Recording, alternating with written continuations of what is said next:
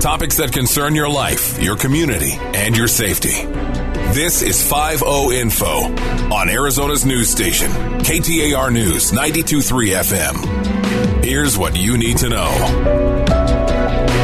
Good morning. Thank you for joining us for another edition of the 5-0 Show. I'm Jamie Rothschild, the host of the show, and today I'm joined by 3 guests. Now, somebody once told me early on you should never have more than a guest or 2. So 3 guests, when you hear why, it'll make a ton of sense. So it's now Dr. Levi Bolton, retired from Phoenix PD and went on to a whole bunch of other careers. Thank you, Doc, for being here. My pleasure. Ginny Ann Sumner, who has been a friend and a community advocate for graffiti and so much more. Miss Sumner, thank you for joining us. Thank you. And Mike, we're thankful that you're here, and I look forward to talking about your engagement with the community. And Mike Kaditz, who's a detective with the Phoenix Police Department and a friend. Mike, thanks for being here. Thank you.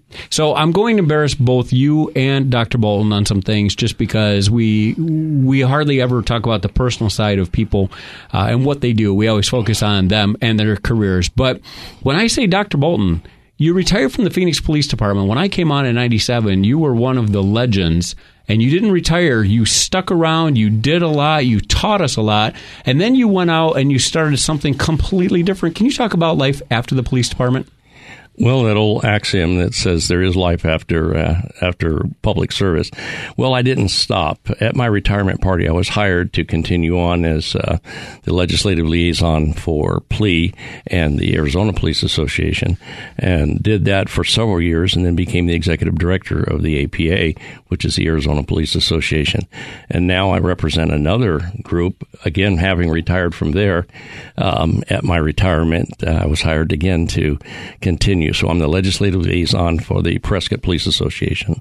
When we talk about retirement and going on and trying different things, we always encourage people, invest early, invest often, have a plan. But your plan seems to always have been surrounding yourself with people and taking care of them. And I remember that when I was newer, you were incredibly, you never made us feel less than because you had seniority and knowledge. You really did a great job of lifting us up. And more importantly, you did a great job of lifting our career up and telling us what an amazing career police work is.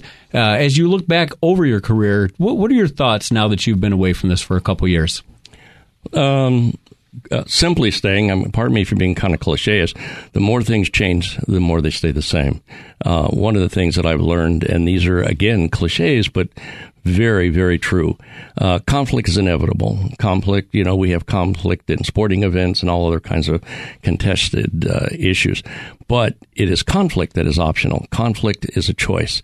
And for young officers and even senior officers, one of the things that we realize, Sir Robert Peel probably put it more appropriately, the police is the community and the community is the police. And it's a hard lesson to be learned, but unless we are in harmony and we always take time to talk to one another, there are issues that will be great and small, and to each one of us we have a little piece of things that are uniquely personal to us.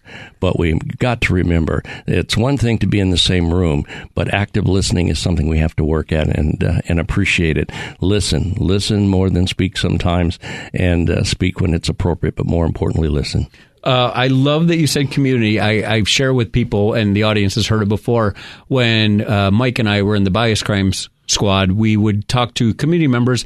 We're maybe born in different places, live in different places, have different life experiences, but we all agreed on we wanted safe schools, we wanted prosperous businesses, we wanted our kids to be everything they dreamed of. We agreed with so much more than we disagreed with, and it was just a unifying thing when we acknowledge that and then move together to talk about community issues. And before we talk about this community issue, graffiti, I do want to embarrass Mike Kaditz just a little bit.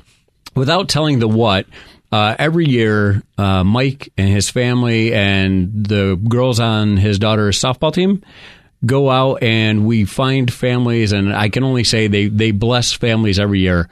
And I was just wondering, Mike, if you could just talk a little bit about what that group of folks does, because I've watched the faces every year when you guys come in force and lift up other families and make sure they have Christmas. Can you talk about who this team is and why they do what they do?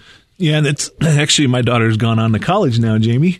But I'm still with the organization. It's the Little Saints softball organization. It's been around since 1988, and every Christmas we like to adopt a couple families and give back. And any chance we get a chance to do that, it's a great life learned experience for those kids, those girls that go out there and deliver those presents for those families. I think the first couple of years we did it, we used some vans, and then one of the recent years we ended up using a tour bus and other vehicles. It had grown, and it's grown because people see the look. It's not just about the families who receive. It's about the folks that I watch who are walking with you who get to realize how fortunate they are and the value of giving. So it's a win-win. It benefits everyone. So if I don't say thank you enough for what you do every year and including us in that, truly thank you. Thank you. Miss Sumner, yes, sir. I met you with Graffiti Conversations when Mike and I worked full-time in the graffiti unit, and you had been a staple in the community when it came to a graffiti eradication and information and education. Talk to me, please, about what drives you to be so passionate about this issue. What first drove me was the fact that the worst graffiti vandal in our area was identified. I knew his home circumstances, and I knew he wasn't receiving any help, but I didn't know how to help him. So I was at a meeting one time with citizens, and we started talking about what we're passionate about. And I mentioned graffiti. And it was suggested to me at the meeting that I also talk to Dr. Levi Bolton after the meeting. So essentially what developed out of this was the Citizens Law Enforcement Anti-Graffiti Initiative, a long title, so we just called it CLEGI. It actually involved from a group of neighborhood leaders working with law enforcement and Levi, the City of Phoenix, Maricopa County Attorney's Office, and other local and state jurisdictions to find ways to stop the graffiti problem rather than just painting over it all the time. Literally painting over it, and I guess some people might wonder, why would I care if it's paint on the wall? We put more paint on the wall, the problem goes away. Can you help those who haven't been impacted by this? Can you help them understand why you care about it? Why people should care about it? If you live in the city of Phoenix, you have been impacted by it if you realize it or not, because the city cleans over 50,000 graffiti sites every year. That's expensive. It takes an entire program of graffiti busters to paint over that. Not only are you impacted by the cost for the city of Phoenix, but it also impacts neighborhoods and property values. Plus the fact graffiti is a gateway crime. You may start out with just doing a tag here and a tag there, but unfortunately, without the consequences that are necessary right now, you continue into this gateway crime. It's vandalism, it's damaging property, and let's be clear, the difference between graffiti, vandalism, and graffiti art is permission. If you don't have permission, then it's vandalism. When I worked over in a unit where we investigated bias crimes and graffiti crimes, and I got a chance to work with and learn from Mike Kaditz. And the only thing I can say about Mike's dedication to it is he's extremely passionate. He doesn't just investigate these crimes. He's actually taught others how to investigate the crime. Mike, I don't know if I've ever asked you, what's your driving force for what some would say is a property crime? We hear Ms. Sumner talk about everybody's impacted by it, but what's your why? What drives you?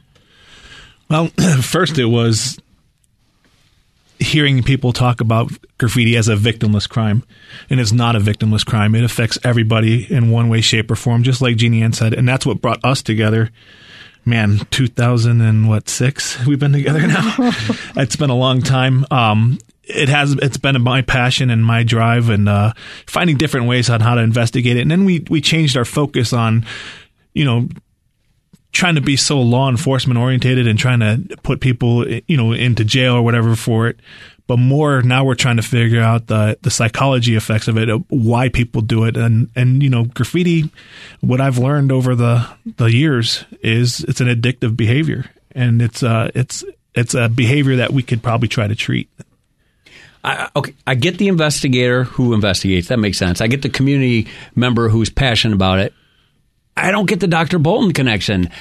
Doc, how did you get pulled into this group? Because I saw you in the meetings. I saw the successes you guys had. You've had legislation passed. You have all, as a team, collaboratively made some real progress. How did you get pulled into this?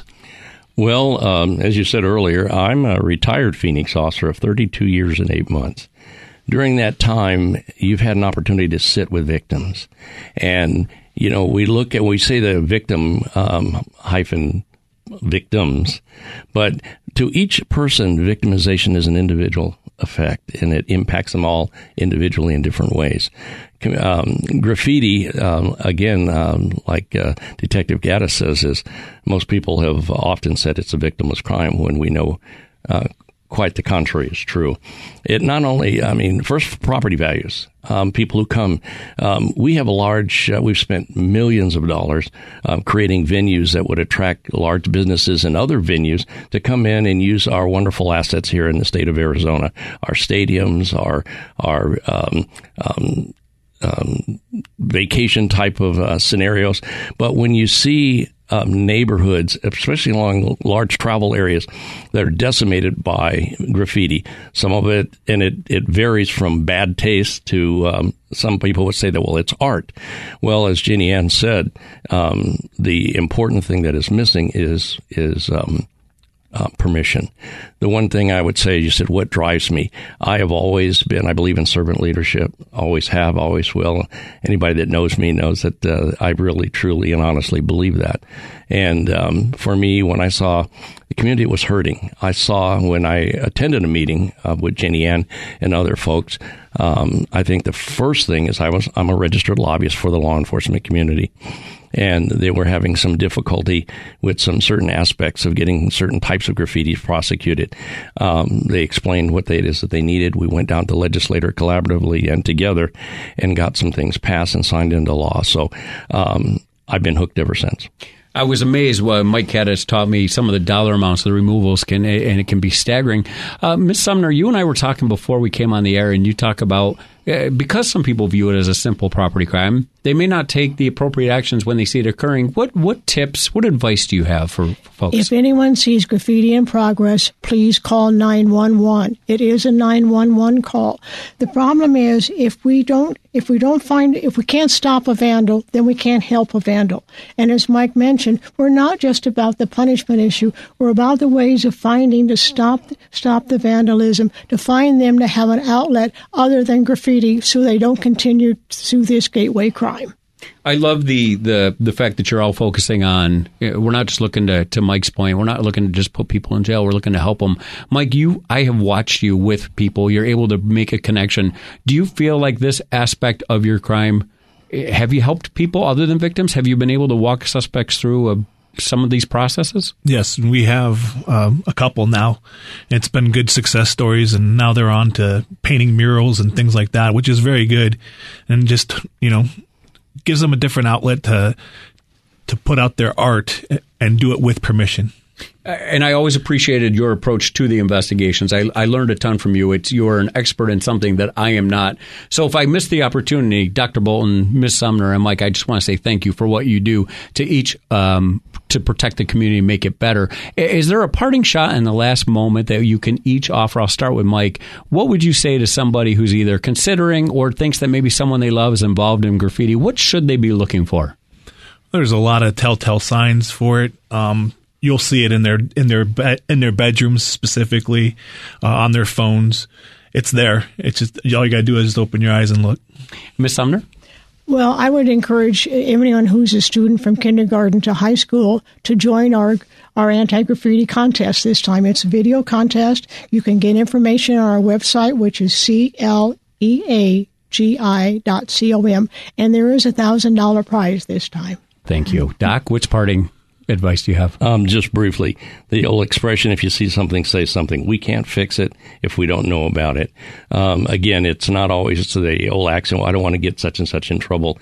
Heavily on our minds is intervention, and we can't even begin to start talking about intervention if we don't know. Law enforcement is about partnership. So Dr. Bolton, Ms. Sumner, and Detective Caddis, I can't thank you enough for your partnership, your support, and making this community better. Thank you to Bonneville for this time, to Ed, our very patient producer, and to you, the listening audience. Until next week, stay safe.